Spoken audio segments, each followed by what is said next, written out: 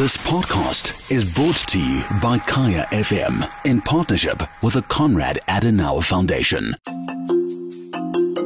In the midst of the COVID-19 pandemic, it's worth remembering that we are supposed to have an election in around 12 months' time. As those local government polls draw closer, I think it's safe to say that the initial unity of purpose between the ruling party and those in opposition, remember the president sharing a platform with all of his political rivals, will continue to unravel. Which is probably what we should have expected. After all, the coronavirus is reshaping every single aspect of our lives, and party politics and elections will be no different. Welcome to Beyond Corona, South Africa and the world after the pandemic. It's brought to you by Kaya FM in association with the Konrad Adenauer Foundation. I'm John Perlman. In our fourth episode, how will the pandemic change our party political landscape in years to come? Will it benefit some parties and weaken others? And could it change, perhaps in positive ways, what voters demand of those seeking a place in government?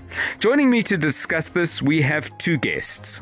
Dr. Sithembile Mbete is a lecturer in the Department of Political Sciences at the University of Pretoria. Welcome to you. Thank you for having me, John. Richard Calland is an associate professor in public law at the University of Cape Town. Professor Calland, great to have you as well. Thank you very much for having me on. Let's set the scene with a couple of things. As the pandemic has tightened its grip, opposition political parties have been increasingly critical of the government and the president. Here's DA leader John Steenhuisen. South Africa tuned in last night in the hope that our president would show us the way forward. But an hour later, he had barely said anything. He told us his government had often got it wrong these past 7 weeks, which is true. He told us that South Africans have played their part and made enormous sacrifices, which we know. But when it came to the part we were waiting for, the urgent opening of our economy so that our people can get back to work, South Africans were left bitterly disappointed. What President Ramaphosa announced last night was simply not enough. Remaining in hard lockdown until at least the end of May, and possibly even longer, is not good enough. Remaining imprisoned by a night curfew enforced by armed soldiers is not good enough. Remaining subjected to a slew of irrational, petty regulations that do nothing but kill business and turn decent people into criminals is not good enough. And having all of these decisions passed down by some secretive subgroup of the executive with no clearly defined authority is certainly not good enough. EFF leader Julius Malema has also had strong words for the ruling party and for the captains of industry. The current corona pandemic has demonstrated that the private sector cannot be relied upon for the provision of basic services for all our people, particularly health services. Big business, whether black or white, is not loyal to any nation and does not care about the people. They are only loyal to profits. The coronavirus has demonstrated that big capitalists from Stellenbosch and Oppenheimers are not friends of government and are not at all defined by patriotism. The patriotism of big business in South Africa and everywhere in the world is towards profit maximization, not towards a people. That is why even in these times of need, big businesses continue to be self-seeking, and their contribution comes nowhere close to the minerals, wealth, and cheap labor of the people they have exploited over the years. The coronavirus has demonstrated that politicians from the ruling party cannot be trusted with the lives of our people. That is why they steal and loot food even in the darkest hour of need. They distribute food and water in partisan way and worse at a time through factional means during these difficult times, when we are supposed to put aside our differences and unite against the invisible enemy. Dr. Mbete, as we deal with these twin catastrophes of a health crisis and an economic collapse, is there any way at all in which the ruling party, the African National Congress, can come out of this anything but weaker? Well, John, I think that, moments of crisis tend to favor incumbents, because when there is a crisis, the society that really wants leadership, that wants somebody to be getting things done, that wants to feel guided through the crisis, tends to rally around whoever is in leadership at the time. And there can be, as we've seen here in South Africa, but elsewhere, a real surge of kind of nationalist feeling and unity as people want to gather together and express solidarity to get through the crisis together. So initially, I think we saw with this crisis that it really strengthened the ANC, and the ANC in government. So it strengthened President Cyril Ramaphosa's position as he was seen to be taking leadership and to be leading also in a very collaborative way, so including opposition parties, and he seemed like he had a great deal of legitimacy at the start of this crisis, which I think is to be expected. I think that what we've seen now is, now that we are well and truly in the middle of the crisis, is some of that dissipate and some of the shine begin to wear off the president and the ANC government. We've seen it particularly in people's responses and unhappiness with some of the regulations, but we've also seen that this crisis hasn't taken away or removed the things that we were speaking about over the last few years. So we've seen the corruption in the distribution of food parcels. We've seen the state and the public service not to be able to respond to distributing the grants, the 350 Rand for the people that need it, or the SASSA system not working to give the extra grants to the pensioners and to child grant holders. And so, what the crisis is now doing is exacerbating the failures and the real deficiencies of the ANC in government and of different parts of the state. And so in that respect, I think that, the crisis then is a threat to the ANC in that way and weakening its position. Of course, what we haven't seen from opposition parties to actually follow that through is any rallying or mobilization that seems to be strengthening the position of the opposition parties in relation to the ANC. So even if the ANC could come out weaker from this, it doesn't seem clear or obvious that opposition parties are going to come out stronger. The DA has made some mishaps in the way that it has responded to the crisis, and we've seen the EFF sort of sitting back and taking a wait-and-see approach to how it responds. So Richard Calland, the same question but framed slightly differently. What have opposition parties been doing in this time that suggests they might gain political advantage from this the next time we go to the ballot box, if anything at all? John, I agree with Dr. Mbete that at a time of big national crisis like this, the spotlight tends very much to be on the executive and therefore on the ruling party. So what that does is to crowd out and to sideline oppositional parties and factions even. So, for example, within the ANC, one has seen that the Ace Magashule Fight Back faction, to sort of give it a title, has really been muted by this crisis. Similarly, for opposition parties, it creates a real strategic dilemma. Do they try and react to the moment? Do they try and force their way into the spotlight so that they're not forgotten? Or do they play a longer game? And the way I put it in a couple of columns is, do they, instead of trying to win the war, do they wait and try and win the peace? And of course, from the lessons of history, there are many examples of kind of wartime leaders who have done a good job, or even a sort of historically great job, such as Winston Churchill in Britain during the Second World War, who then lose the election immediately after the crisis has dissipated, has ended. Why? Because people then expect a new vision. They expect a new world. They expect something different. And I think the challenge for opposition parties in South Africa, and probably for the ruling party, is to prepare themselves as much for the peace as for the current crisis. Now, to return to your question, first of all, the DA, I think, has lost sight of that fact. So they initially were arguing, as you know, for a so-called smart lockdown, very much in line with the government's own position. But they they flip-flopped very suddenly about 2 weeks ago and started demanding a hard exit, which was really, I think, a kind of opportunistic attempt to jump onto the fact that people were getting restless, understandably, and were yearning for greater freedom. And I think that didn't go well for them. It may have played well with their base, their kind of middle-class, privileged elite base, but I think in terms of their longer-term prospects, people will remember that. As to the EFF, they have been very quiet and at times surprisingly constructive in their positioning. But it was only within a few minutes of the end of Ramaphosa's address to the nation on Sunday night that they started to adopt a very different position, which I think is their long-term strategy. And that is that they are going to try and blame Ramaphosa for all of the COVID-19 deaths that accrue from now on. Their line since Sunday has been, government is abandoning the poor to the threat of the pandemic. Whether that works, whether the government, whether the people, the electorate accept that in the longer term is impossible to say now. Much, I think, will hinge, as again Dr. Mbete says, much will hinge on the extent to which the government can prove itself to be up to the task now of managing this double crisis of public health on the one hand and economic recovery on the other. John Perlman is exploring the impact of the COVID-19 pandemic on the trajectory of political and socio-economic development.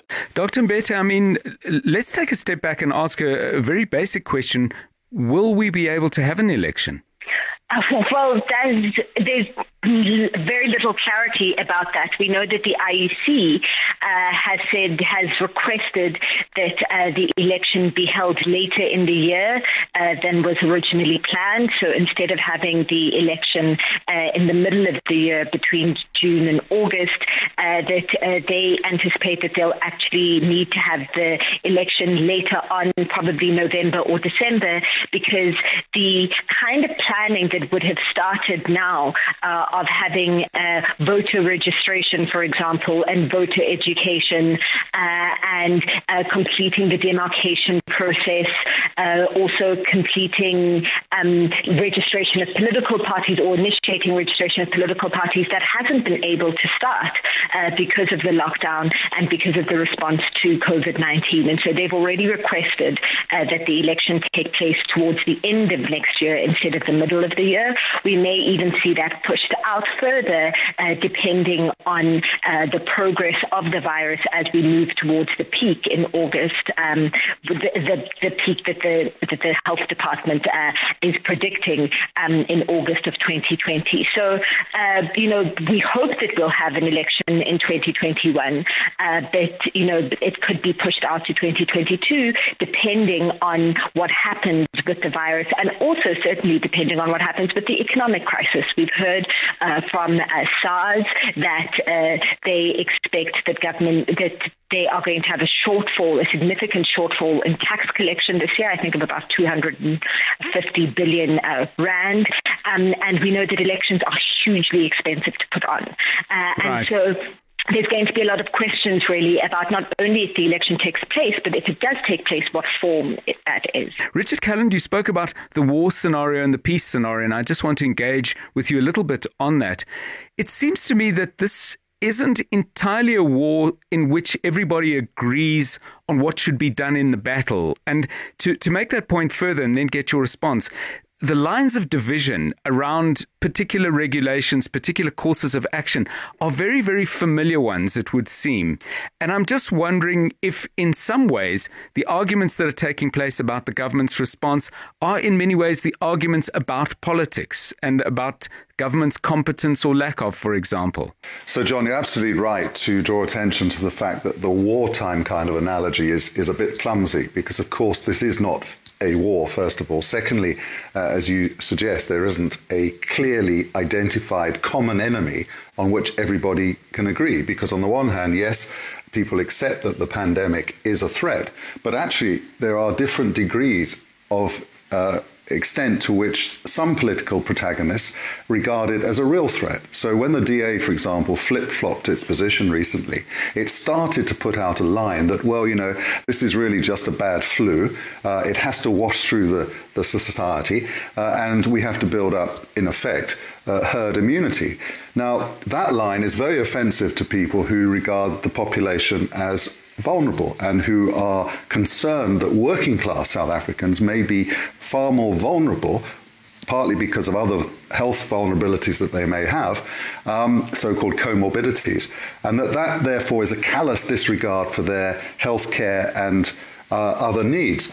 What that does, I think, is reveal kind of the ideological aspect of the pandemic. It is political. And the response to a pandemic, like any policy challenge or crisis, will inevitably, in the end, pull out the kind of ideological biases or worldviews that underlie the particular political person or protagonist's position. And I think that's what started to reveal itself globally, but also now in South Africa.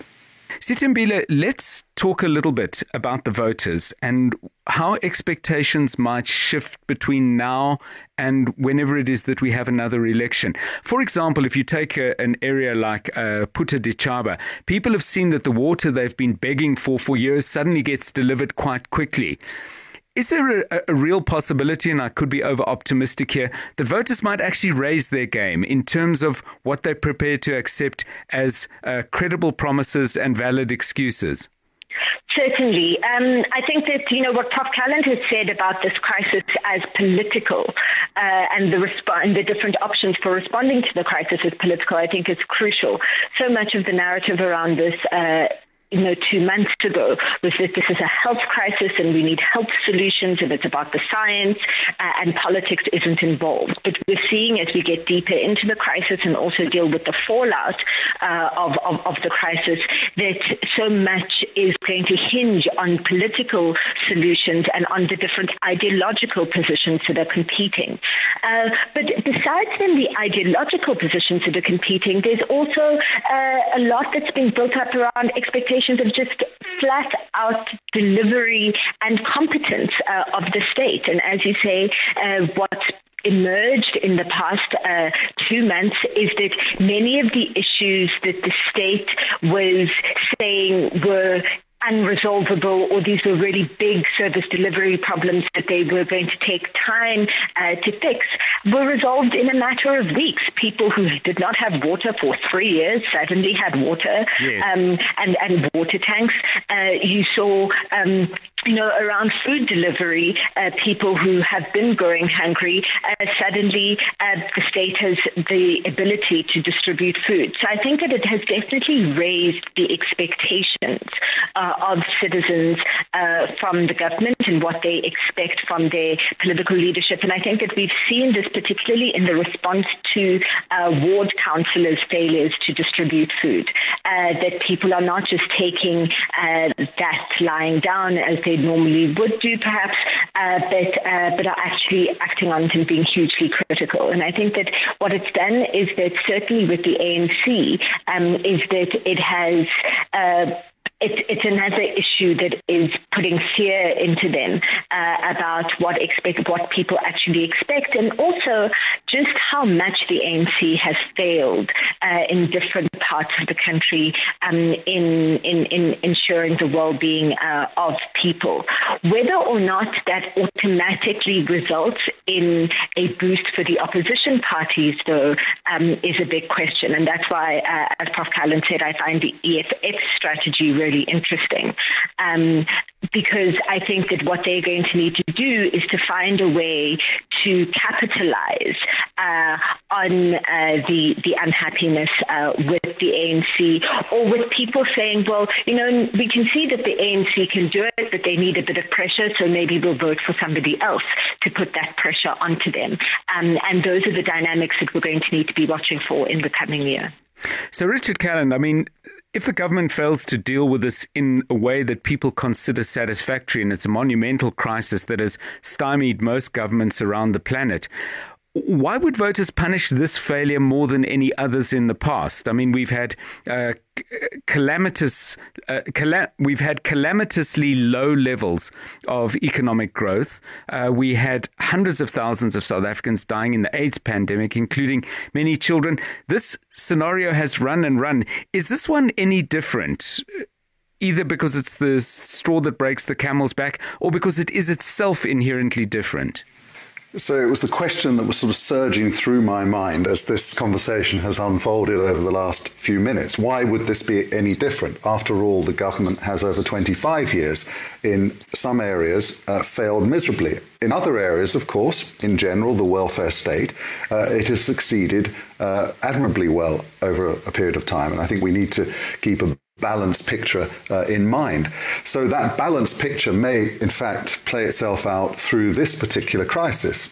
On the one hand, people may detect, if this is what happens, that the public health care system in general, hospitals in particular, are unable to cope with the crisis because they are not properly equipped and they're underfunded, under-resourced, and they don't have the infrastructure. On the other hand, they may find a government that is going the extra mile to help people at a time of crisis. Now, none of us can now predict, I think, easily how the public will react to that. And the one difference here, of course, is that it will be very stark in terms of numbers, just how the crisis is playing out, because unfortunately there will be a death rate and every day we will learn of the number of people who have succumbed to this pernicious disease. And that number, I think, will focus attention, it will focus minds, and it may deliver a form of accountability for government performance that nothing else in the last 26 years has quite matched. Sithembile, we heard Richard Calland express a view on what this means for the internal politics of the African National Congress. Your thoughts? Oh, well, we saw from the start of the crisis that the kind of internal factional politics that had occupied so much of the political discourse clearly from Nasrec, but also from last year's general election, all of that seemed to dissipate. Suddenly we weren't talking about the different factions within the ANC. We weren't hearing a lot from the ANC Secretary General, Ace Magashule, or from people that are seen to be part of his faction. And it seemed as though President Ramaphosa could just lead as the president of the Republic, but also of the party. But we are hearing a lot more from Ace Magashule and we've heard more from Jesse Duarte in response to what seems to me actually it's been a manufactured tension that's being spoken about between President Ramaphosa and Minister of Cocta, Nkosana Dlamini-Zuma.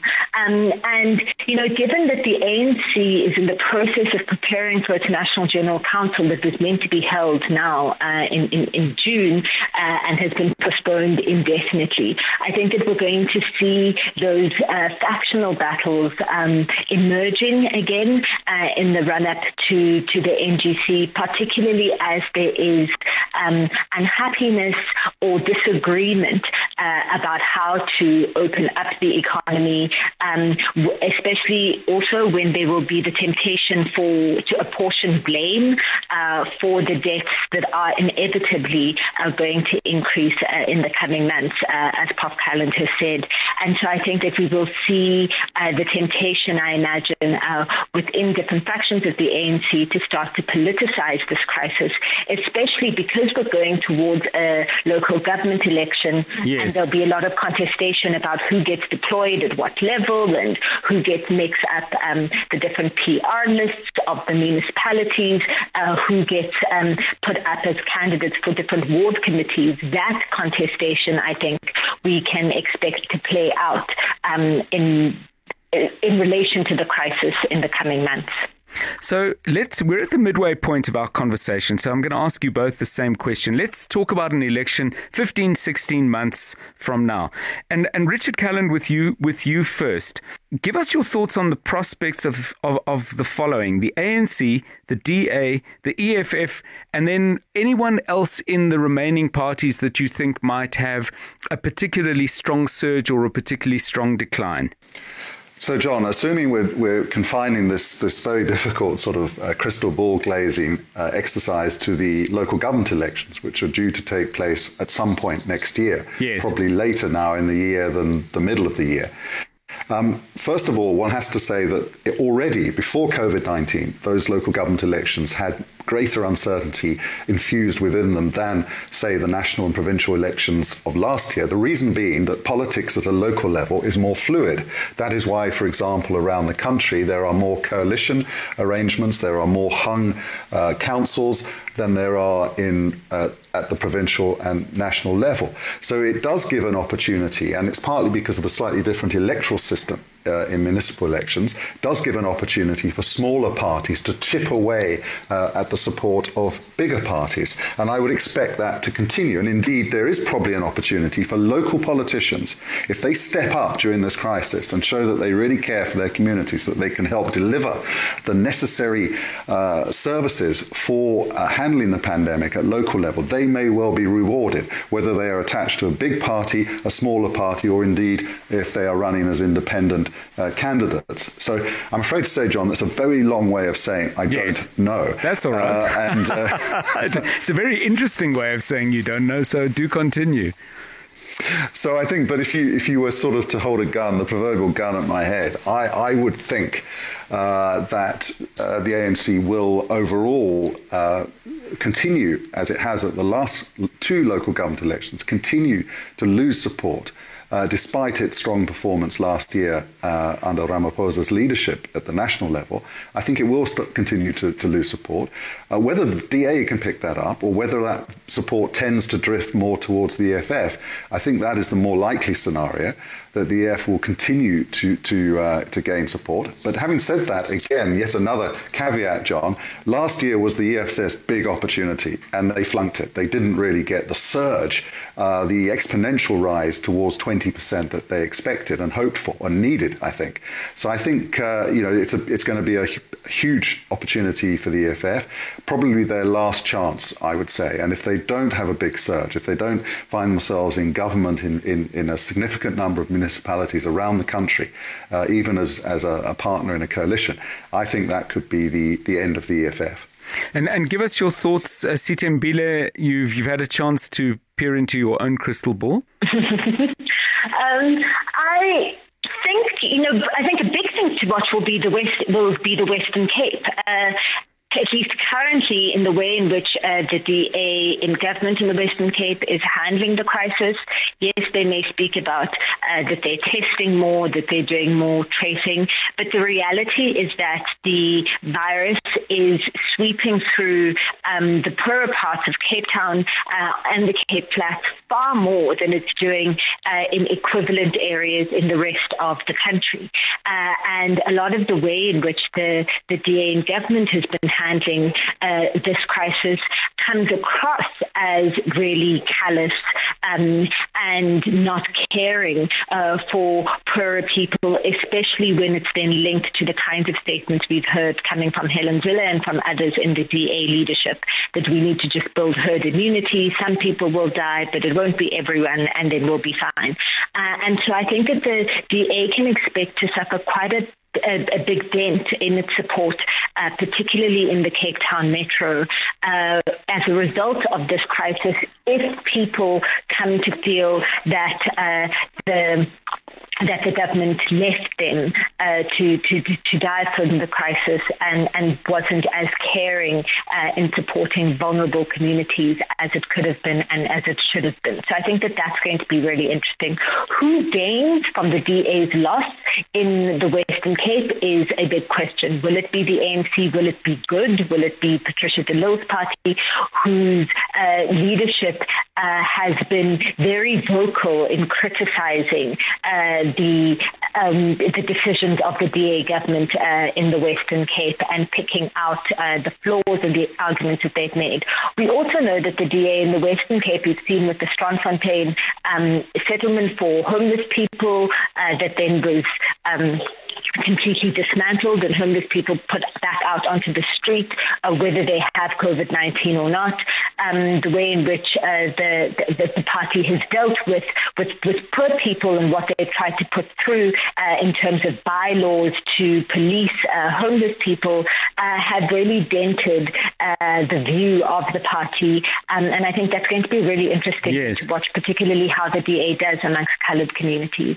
And then, of course, whether the EFF can grow its, the EFF won more PR seats than ward seats in many places in the country. It didn't win many ward councils.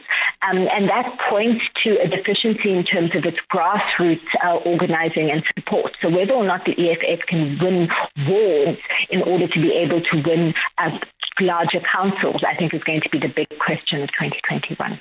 So let me get back on my optimism bicycle. I know the exercise hours are still between 6 and 9, but here we go. Richard Calland, is there any chance we might get better politicians out of this? And by that I mean, does a crisis demand of politicians that you show more substance, that you show more integrity, that you show a greater openness to other people's ideas, or does it bring out the smallness in politicians? My thoughts on the last election, for example, was on the shallowness of the debates that we tended to hear. And I'm wondering if out of this we might get a bit more depth of thinking, a greater choice of interesting and doable ideas.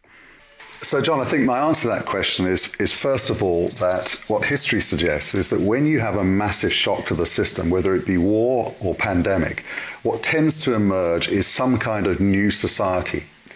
But that depends very much on whether the key players within that society are able to conjure up a new vision of that society that is compelling, that is realistic, and which captures the mood, the zeitgeist, so to speak, and which attains the support of a social consensus. People will be looking for something different globally, as well as in South Africa. I think there's general recognition that the pandemic is yet another symptom of global fragility, that humanity has got itself into a real pickle here. Climate change, of course, is yet another example of that. So what is required is a new paradigm in terms of how humanity runs its economies and how it manages its resources. What is needed now, and these are the politicians who I think will be rewarded as we emerge from COVID-19, are those political leaders who can articulate that vision and do so in a compelling way, in a way that touches people's lives and which captures the zeitgeist. That, I think, is the imperative for all societies across the world as we emerge from COVID-19. Of course, it remains to be seen whether in South Africa we have such people, or whether it will require people outside of politics to form that vision and to, in a sense, impose it upon our political classes. And the election next year will be, I suppose, the first opportunity for that kind of exercise to play itself through the system.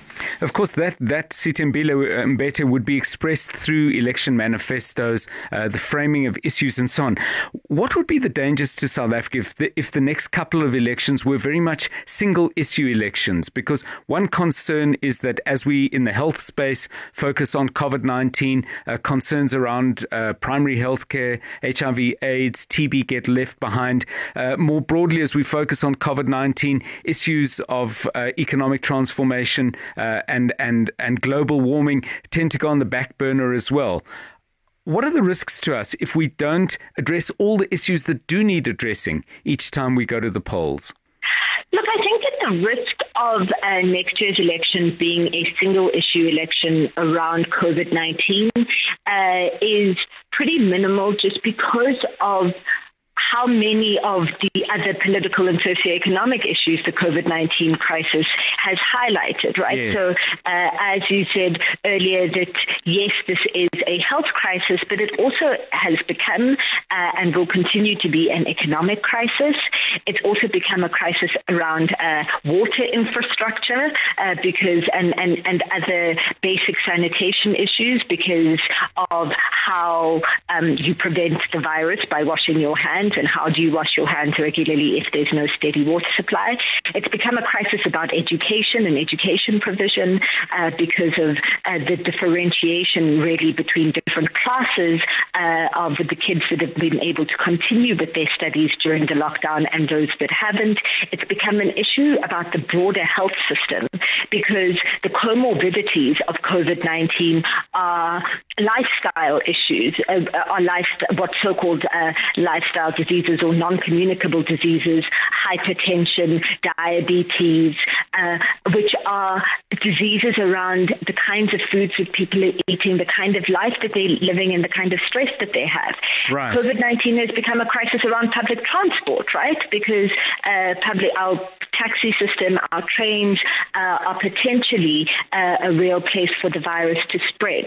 And so I think that the nature of this COVID-19 crisis means that because it is highlighting so many different issues, it will not just be a single issue election. It'll touch on the same issues of service delivery that we have spoken about in many elections. I do agree, though, that the one area that will perhaps fall by the wayside is climate change, but that will require linking the climate change issues to real bread and butter issues that people are facing around water provision, for example.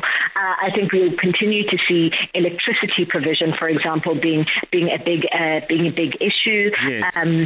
And all the limitations in terms of that. So I'm not too concerned that we're going to have a single issue election. I think that what we're going to see, though, as typically happens in the local government election, is that the local government issues are going to be conflated with provincial and national government issues.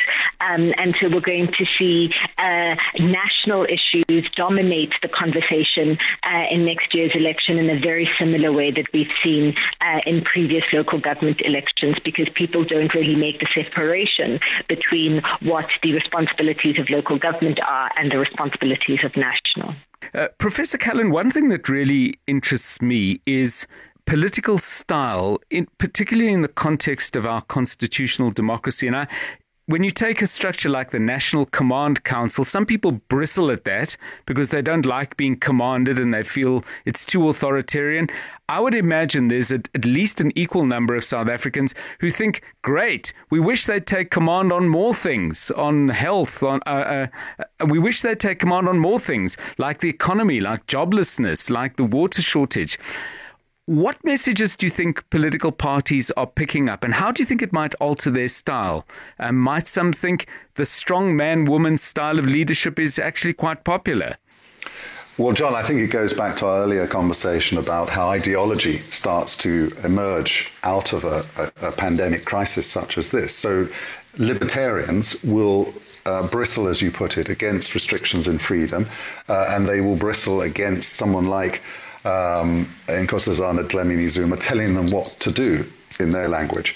Others, I think, as you understandably put it, would take a very different view. They would want government to step in and ensure that they are protected. They would, I think, correctly see government as having as its primary job the responsibility to protect people from a threat such as COVID-19. So I think what it brings into sharp focus is how people's ideological biases towards the role of the state will play out in something like this. Of course, for politicians, someone like Dlamini-Zuma or Abraham Patel, people who are, I think, very comfortable with the idea that the government and the state should play a prominent and centralist kind of controlling role in running the economy, even in running people's lives. I think it reveals itself very clearly in the way they have adopted their position and taken up their very considerable responsibilities during this crisis. They have to deliver. That's the bottom line in all of this. And as Dr. Mbete put it earlier, people will, in the end, assess this government as to whether it can overcome its inherent failings, the weaknesses in state infrastructure that have emerged in the last 10 years. I guess what we want is a bit of a response like the FIFA 2010 response, where government perhaps propelled by the kind of commanding force of FIFA itself as an organization and the commercial realities that come with that, stepped up and delivered a first-class World Cup. We need a sort of a similar infrastructural, focused and high-level delivery response in this case. And I think obviously now, the next few weeks, the attention is going to be very much on whether the hospital system is up to the job, whether the test, track and isolate strategy can be delivered in practice. And Zweli Mkhize is positioned to emerge from this as a hero. If he gets that right, he could be one of the big winners politically from this whole crisis. Thank you very much to my guest, Dr. Sithembile Mbete from the University of Pretoria, and to Professor Richard Calland from the University of Cape Town. Fascinating insights from both of you. Thanks for joining me on Beyond Corona. This podcast is brought to you by Kaya FM in partnership with the Konrad Adenauer Foundation.